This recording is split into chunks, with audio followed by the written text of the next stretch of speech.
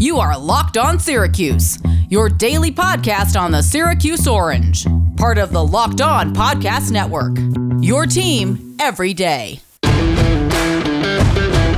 We are back for a Tuesday Locked On Syracuse podcast. Lots to get to today on the football front. Tim Leonard and Tyler Rocky here with you. You can follow the show on Twitter at @LO_Syracuse. Been tweeting out some different stuff, some breaking news stuff as it's come across the Syracuse Twitter sphere over on our Twitter page. So stay updated with the show over there. Also subscribe to the show wherever you get your podcasts. We are there. We're going to get to the Boeheim's Army news that came out on Monday. The bracket is out, who the team is playing, and our thoughts on basically how the bracket shakes out for Boeheim's Army in the later half of this show. But first, we will start by kind of picking it up where we left off yesterday, a football discussion as it pertains to the article from The Athletic last week on the state of the Syracuse football program, and some interesting stuff in there from our pal Matthew Gutierrez. He wrote the article, and he brings up, kind of goes position by position. He talks about the quarterback position and has an interesting way of sort of phrasing what the quarterback competition looks like. He basically comes out and says that Garrett Shrader seems to be the likely candidate to start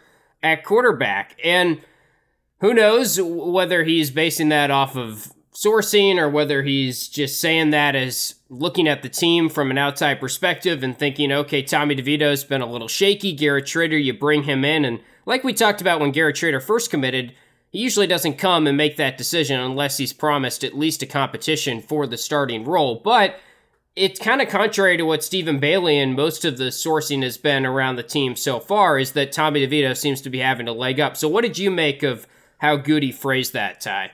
Well, I'm not here to get into a source-off between Goody and Stephen Bailey and who's got the better sources of the two, but it's interesting, right? Whenever you see a dissenting opinion or statement put out there like this is, especially when it's a quarterback battle, that's what makes this summer so intriguing, because we know how important the quarterback position is going to be for Syracuse in getting this team to potential bowl status for 2021.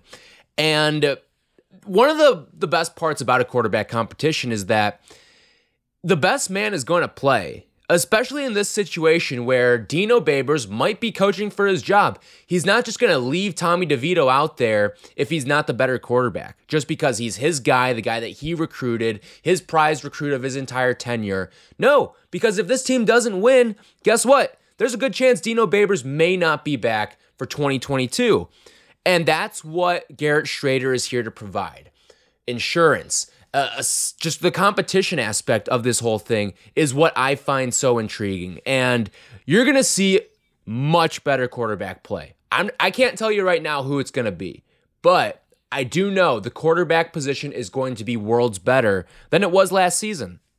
Yeah, and I'm still of the camp that I think Tommy DeVito could be a solid quarterback if he's given a little bit more freedom, if he's given a little bit more protection, and he just builds up his confidence a little bit more. He's dealt with injuries. He's just dealt with a nightmarish 2 seasons, point blank, and he hasn't been good. I mean, I'm not looking to pass that fact, no doubt, but when you look into the numbers, and I went back and looked at some of the Pro Football Focus stats from last season, and this is something we talked about towards the end of last season. He only played 4 games, so these stats aren't a huge sample size, but under pressure, he ranked 104th in the country amongst quarterbacks, so that's not good. His Pro Football Focus grade under pressure is a 36. That's the problem with him. The good news is when he gets a clean pocket, he was 21st in the country amongst quarterbacks in terms of his Pro Football Focus grade when he had a clean pocket to throw in. It was a 91.4, so that's excellent. So it's just how much can we give him a clean pocket this year, and how much will that translate into better confidence and better throws overall, and hopefully just more experience. He can be a little bit better under pressure, because there's no denying that he's going to face some pressure against ACC competition again, regardless of how good the offensive line is or how much they improve. And also, he's got to be better under pressure, period. You can't just ignore that. It's still going to be a thing that he has to improve. And that's one of the interesting things about this quarterback competition is the fact that, yes, the quarterback play is obviously going to determine it, but the offensive line play might be a huge determinant over who starts. If the offensive line is really rock solid and you've got all these returning guys, and Matthew Bergeron takes a step, and all the transfers that are coming in are playing up to their standard, then it feels like it's Tommy DeVito's job. But if the offensive line play is a little shaky, little suspect, or just downright bad, it might be Garrett Schrader's job, because he is more of that mobile dual threat guy, the more Eric Dungy-like guy who can maybe make something out of nothing and use his legs a little more frequently. That's, to me, one of the interesting little caveats to this entire process is that, okay, yes, the quarterback play is obviously going to determine who is going to be the starter, but that's really only for week one, I would say. Once you go up against guys in different uniforms, if the offensive line is shaky, you might see Garrett Schrader have a little more success with this offense because of his legs. Yeah, and look, I think a lot of people that are listening to this podcast and are pro Garrett Schrader, they have a good argument, and the argument that I'm guessing most will make is Syracuse has been better with dual threat quarterbacks. It's actually been better for the program. Eric Dungy was better for the system, it turns out, maybe than Tommy DeVito ever can be, and I think that's a pretty fair statement, a fair argument to make at this point. I'm just optimistic that there's some untapped potential there with DeVito. I know it's kind of foolish maybe to, like, even when I say it, I'm hesitant to say it because we have seen so many bad throws, so many bad decisions, and honestly, just him not taking chances to the degree that I'd like to see from my starting quarterback. When you go through his numbers under pressure, it's not like it leads to a ton of interceptions, and he's actually usually pretty good in terms of turnover-worthy passes. I think he only had 4% of his passes last year that were deemed turnover-worthy passes. So that includes if it's a dropped interception or whatever. It's a turnover-worthy play, just goes down as one, and Pro Football Focus tracks that. But on the contrary to that is he doesn't make those throws because he oftentimes will choose the sack, which isn't a bad thing. But there are also times where you want to see your quarterback roll out and throw the ball away. And that, I think, was the maturation that we saw out of Dungy. With Eric Dungy, we saw him, those first couple of years, those passes, he'd get a little risky with it and maybe throw some interceptions or take some sacks, or the worst of all, run out of bounds behind the line of scrimmage. That's sort of what we've seen with DeVito. But the difference is once we got to Eric Dungy's senior season, that's when you saw Dungy make the smart play. The interceptions were toned down. You saw him throw the ball away more. And he did take chances, but they were calculated risks. And a lot of the times they paid off. And if he did not have a throw there, he wasn't afraid to use his legs. Now, I'm not saying DeVito's an awful runner. He's not. He's actually a solid runner. Yeah, I just don't think he's as good as a guy like Garrett Schrader is with the mobility and making design plays with your legs as well.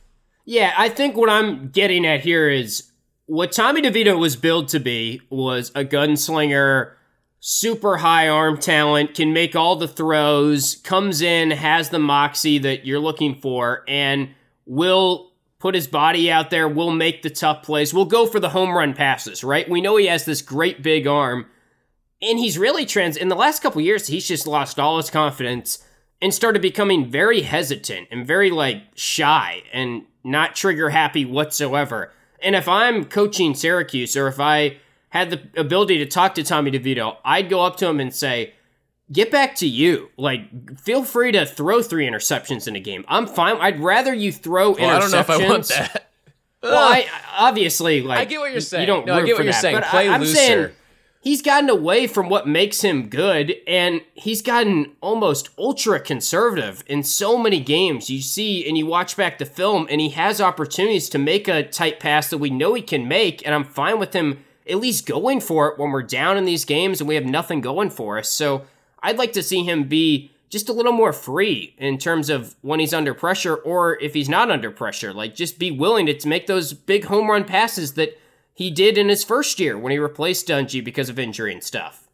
No, I totally get what you're saying, though, and I think you're right. Now, I don't want it to be 3 interceptions, but if it's 1, I think I take that, because you don't know what your level of mistake-prone or your mistake vulnerability is. And that's sort of what lets you develop into being these elite-level quarterbacks, is knowing what you can and can't get away with. And I don't think Tommy DeVito understands what he can get away with right now. And that's when you see talent shine. When you are a top 300 guy, you're going to the Elite 11s. It's because you have this supreme talent in you, this supreme arm strength, pinpoint accuracy. You've got stuff that allows you to get away with certain throws that other quarterbacks can't make. And when DeVito doesn't even test it out because he's afraid of making the mistake here or there, and that's why I'm a little shocked that last year we didn't see more of that gunslinging Tommy, because, or even the past 2 years really, because the competition behind him was not there. Simply wasn't. And it would have been having a guy like Garrett Schrader come in where I would have thought I would have seen a more conservative Tommy DeVito, a little more. And when he was in competition, he was slinging it. Like with Dungy, right. He was making the passes. So I don't know if he needs the iron sharpens iron sort of setup for him to thrive. And maybe this is what's going to allow him to do that. Obviously, offensive line is going to dictate a lot of this as well, but I'm with you. I've always been in the camp that I still think there's something in DeVito, but I need to see it at some point. And the clock's running out at this point. All right, guys, are you serious about cooking? Well, if you are, you should invest in your kitchen tools. That is extremely important. And Made In's cookware and kitchenware products are used by thousands of the world's best chefs. That is your best option right now for investing in those kitchen tools. I have tried some of their products. They sent us a couple knives this week. They're really good, really quality knives. They source the finest material and partner with renowned craftsmen to make premium kitchen tools available directly to you without the markup, which is nice. They're very, very friendly price-wise. Made In products are made to last, and they offer a lifetime guarantee. They have 28,000 plus 5-star reviews, and their products are used by some of the world's best chefs at Michelin star restaurants around the world. Made In is better cookware for better meals. And right now, Made In is offering our listeners 15% off your next order. It's a promo code for you. Locked On is the promo code.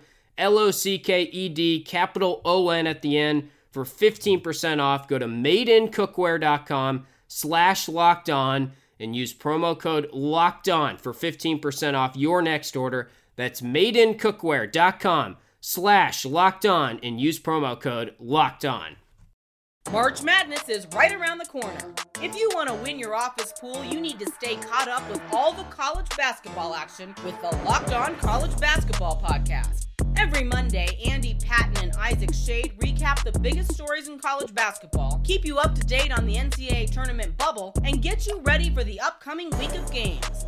From the Big East to the Mountain West and everywhere in between, Andy and Isaac have college hoops covered on the Locked On College Basketball Podcast. Available on YouTube and wherever you get podcasts. Part of the Locked On Podcast Network.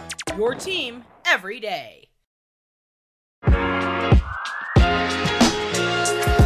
All right, so transitioning now to an interesting stat. This surfaced a couple weeks ago, but Goody writes about it in this article over at The Athletic. And it's a great stat for the defensive line. Basically, most quarterback hits generated over the last 3 seasons in college football in the country. Syracuse ranks second, sandwiched around them. Number 1, Clemson, 178 hits. Syracuse in second, 171. And then number 3, Alabama, 165. And quarterback hits over the last 3 seasons in college football. Great neighborhood, great company to be in. The FBS average, by the way, is 98 over that 3-year span. So Syracuse at 171, second in the country. And it got me thinking, it got both of us thinking, I think, have we just been sort of undervaluing the defensive line? Like, there was not a lot of talk about them having a decent season last year, but when you dig into the stats, they really were one of the better groups or one of the more solid units on the team. The interesting part is people measure their defensive line success based on sacks. And I think we've even been critical of the group too, and we have to kind of go hands up here when we're taking this evaluation as well, because, again, back in 2018, all right, the 10-3 season, the team was 6th in sacks in the entire country, not in the ACC, in the entire country, they were 6th. Then the year after that, 40th. Year after that, this past season, 53rd. So you've seen the sacks go down and down. Now, part of that is you've got talent leaving or guys emerging, so they're drawing double teams like Alton Robinson and Kendall Coleman. You saw their sack numbers go way down in 2019.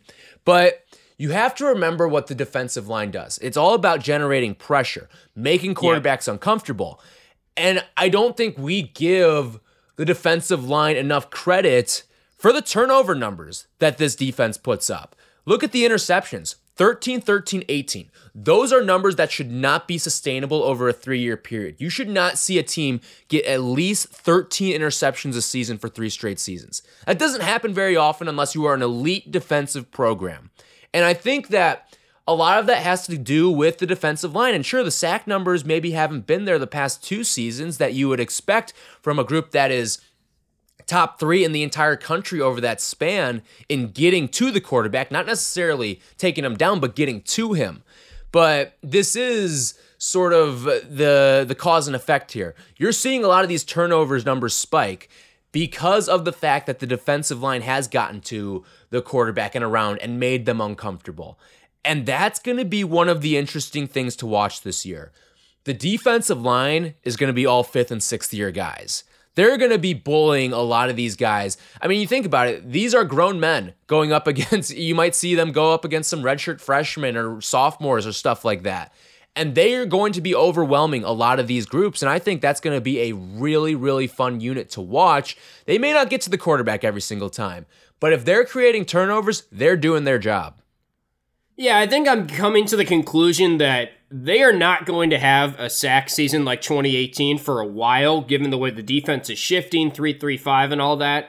But and the recruiting. other numbers... You haven't done a ton of recruiting on the defensive line to get that stud that's going to get to the quarterback.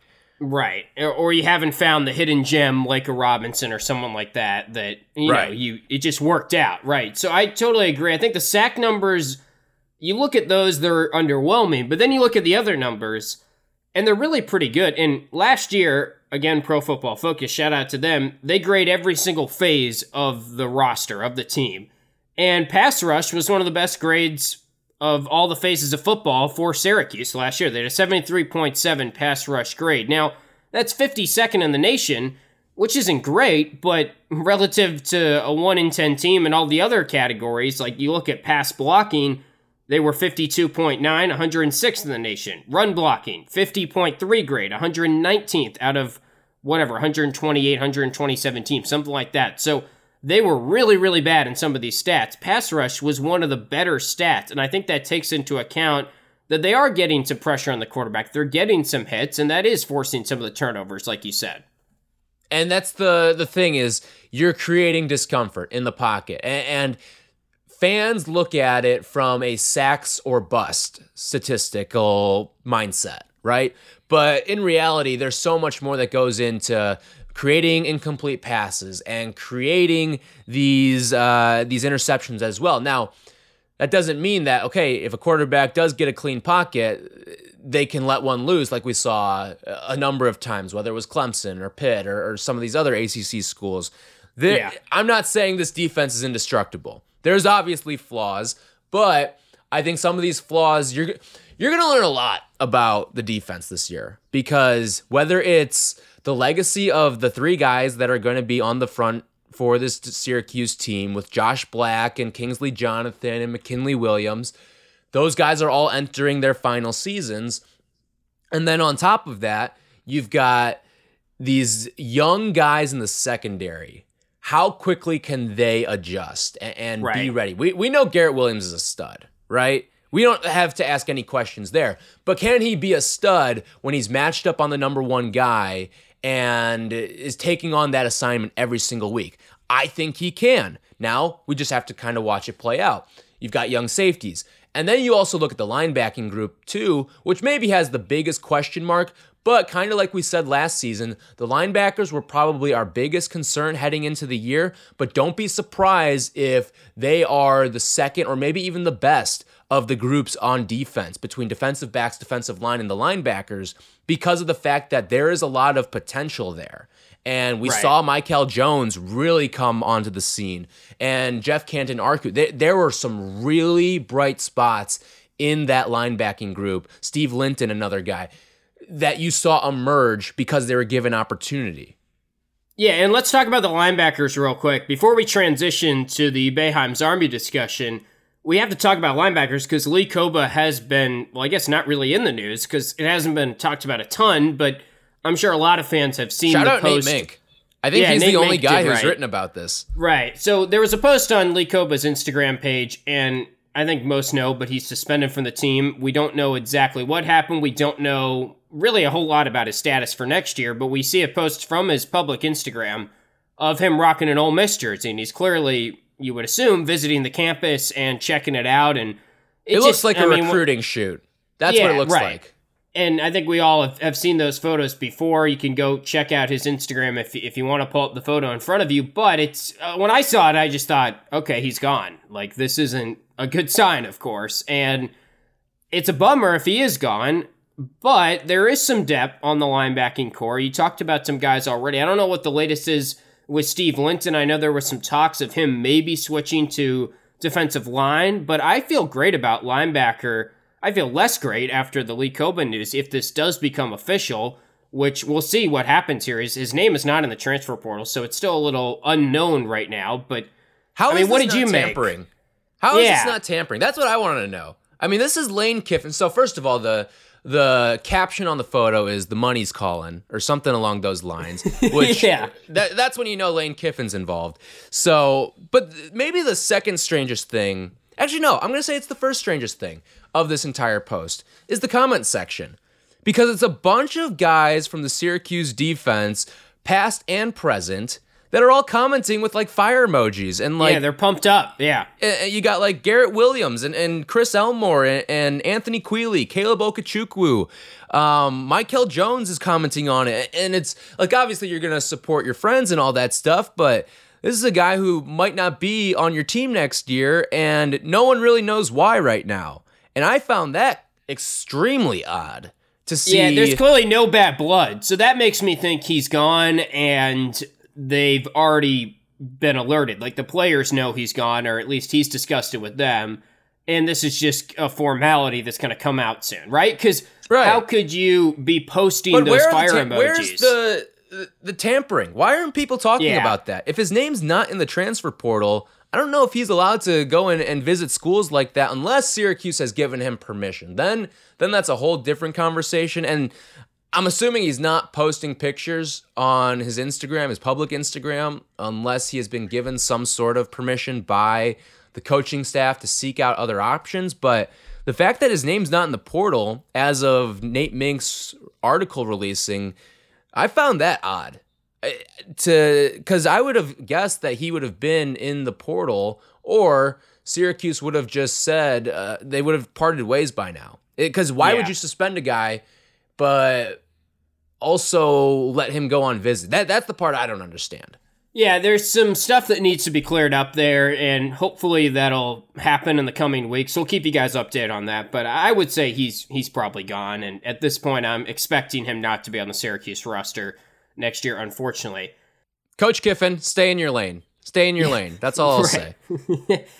That will never happen.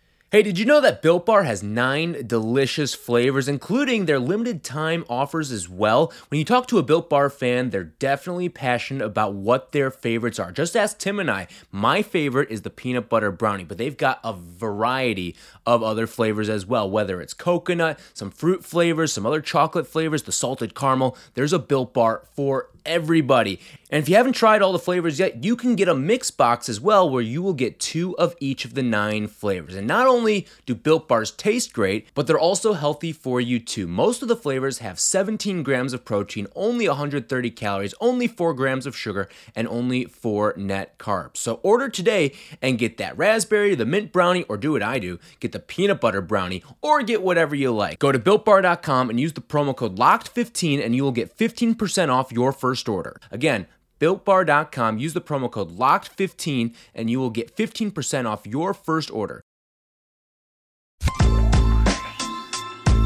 Transitioning now to basketball and wrapping up the show. The TBT bracket is out. It's July 24th, first game for Boeheim's Army. They will be playing in Peoria, Illinois, which is kind of a lousy location, if I'm being honest, for Syracuse community and everything, right? Like, I wish it was somewhere closer. I'm going to stop you right there because Peoria, Illinois is the home to the Illinois High School State Basketball Championships. The place is amazing.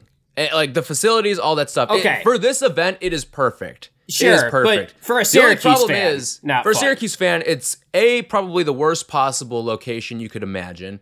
It's near impossible unless you're getting on like Adam Weitzman's jet. It's impossible to get there. If you fly into O'Hare, then you've got like a 3-hour drive in front of you. I know people have asked me, "Are you going?" And then to that answer, I say no. I'm not going because I can't get to Peoria, Illinois easily. It's not an easy place to get to. Yeah, right. You're in Chicago. What's that, 3 hours? It's like 3 hours, yeah. Yeah, no thanks. Maybe if they continue or it's really looking good. But anyway, so their first round game, they're a 3 seed, which seems like they've been right around there recently. They're 64 teams, so it's just like an NCAA tournament, or at least I think it is, right? Yeah, I think they've expanded to 64. So anyway, they are one of the 3 seeds playing a 14 seed.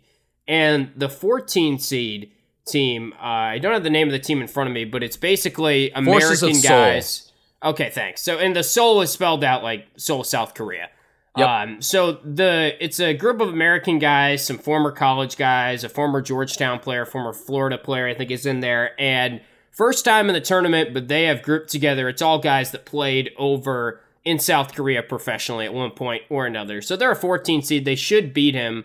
Then it will get probably tougher from there. But overall, the bracket that Boeheim's Army got is interesting because, one, Marquette is the 1 seed in the bracket, which I believe that they're the defending champions, if I'm not getting the years mixed up. I know they won it recently, and I think it was last year, the Golden Eagles team that won it. So that's interesting. And I just think Peoria is kind of a bizarre place. We knew they were going there, but the bottom line is this. I really want to see them win in this tournament and make it out of the region or make it at least to the Elite Eight for once in a while. Like, it's just been overdue for them to succeed in this tournament now. I will say it is going to be tough because not only do you have a lot of local people, like you've got the Peoria All-Stars, which Peoria, Illinois is kind of a hotbed for basketball. If you look at a lot of guys who have played at Illinois or some of these other schools in the state of Illinois, a lot of them, home of Bradley, right? Home of Bradley, Yeah. Bradley University. So Bradley's got a team, Illinois' got a team. They're both in Syracuse's little region too. But guys like, I mean, people don't even think about it, but Adam Miller, who played for Illinois, and like he went to high school for a year in Chicago, but he's from Peoria. There's a lot of guys who are from Peoria and then move to the city for a year or two to play high school basketball because the exposure is going to be that much bigger and better for them. And then, like you mentioned, you got the Golden Eagles, the defending champs in this too. However, I don't think anyone is that thrilled seeing Boeheim's Army as the 3 seed because they might be the best of the 3 seeds. I saw an ESPN article that was written about TBT and how Boeheim's Army might be the best of the 3 seeds. But the thing that worries me about these 14 seeds, the teams that just kind of get thrown in here like this, especially when you've got a team, Forces of Seoul, who they're all guys that have played in South Korea and maybe currently are playing in South Korea too. Yeah. That's a decent level of international basketball there. And Vernon Macklin is a name that guys know from Florida. Like, that is a big deal. And we know that size is something that Syracuse is going to have. So going up against Macklin, they might match up well. But if I'm Forces of Seoul and that's the 3 seed I'm drawing, I'm a little upset, I think. Well, the other thing is they've never played in the tournament, so how well can you really gauge how good they are? You know, it's not like we have seen this team play together on a basketball court. You always want guys who are active and playing, right? Because you can't just, except for, literally Eric Devendorf is the only exception to this rule. But you cannot just get off the street and pick up a ball and go play in this thing. We've seen NBA guys crap the bed in this thing because they've been out of the game for too long. You need to be active and playing. You got to have a role, too. I think a lot of guys come and they're so used to being the guy at Syracuse, and it doesn't really work out because they're not one of those active players, and they're just not as good as some of the other guys that have been playing professionally overseas or whatnot. So, yeah, and by the way, the 2 guys that we're waiting on, and I think it's 2 more non-SU alums, that should be coming out this week. We haven't heard anything as of us recording this here on Monday afternoon, so hopefully we find out about those guys and we can kind of give our takes on the roster and what it is and its completion once that happens. But that's going to wrap it up for the Tuesday podcast. We'll be back tomorrow on the show, hoping to get Brent Axe later on this week. I know we've been teasing that for a little bit, but we're hoping to lock down an interview with him, talk a little bit about Syracuse lacrosse, the succession planning for basketball, football news, anything else. If you have questions for him, throw it our way at LO_Syracuse, and hopefully we will have that for you guys later on this week. But we're here with you every single weekday, so subscribe now to stay updated on Syracuse news, and we'll talk to you guys tomorrow.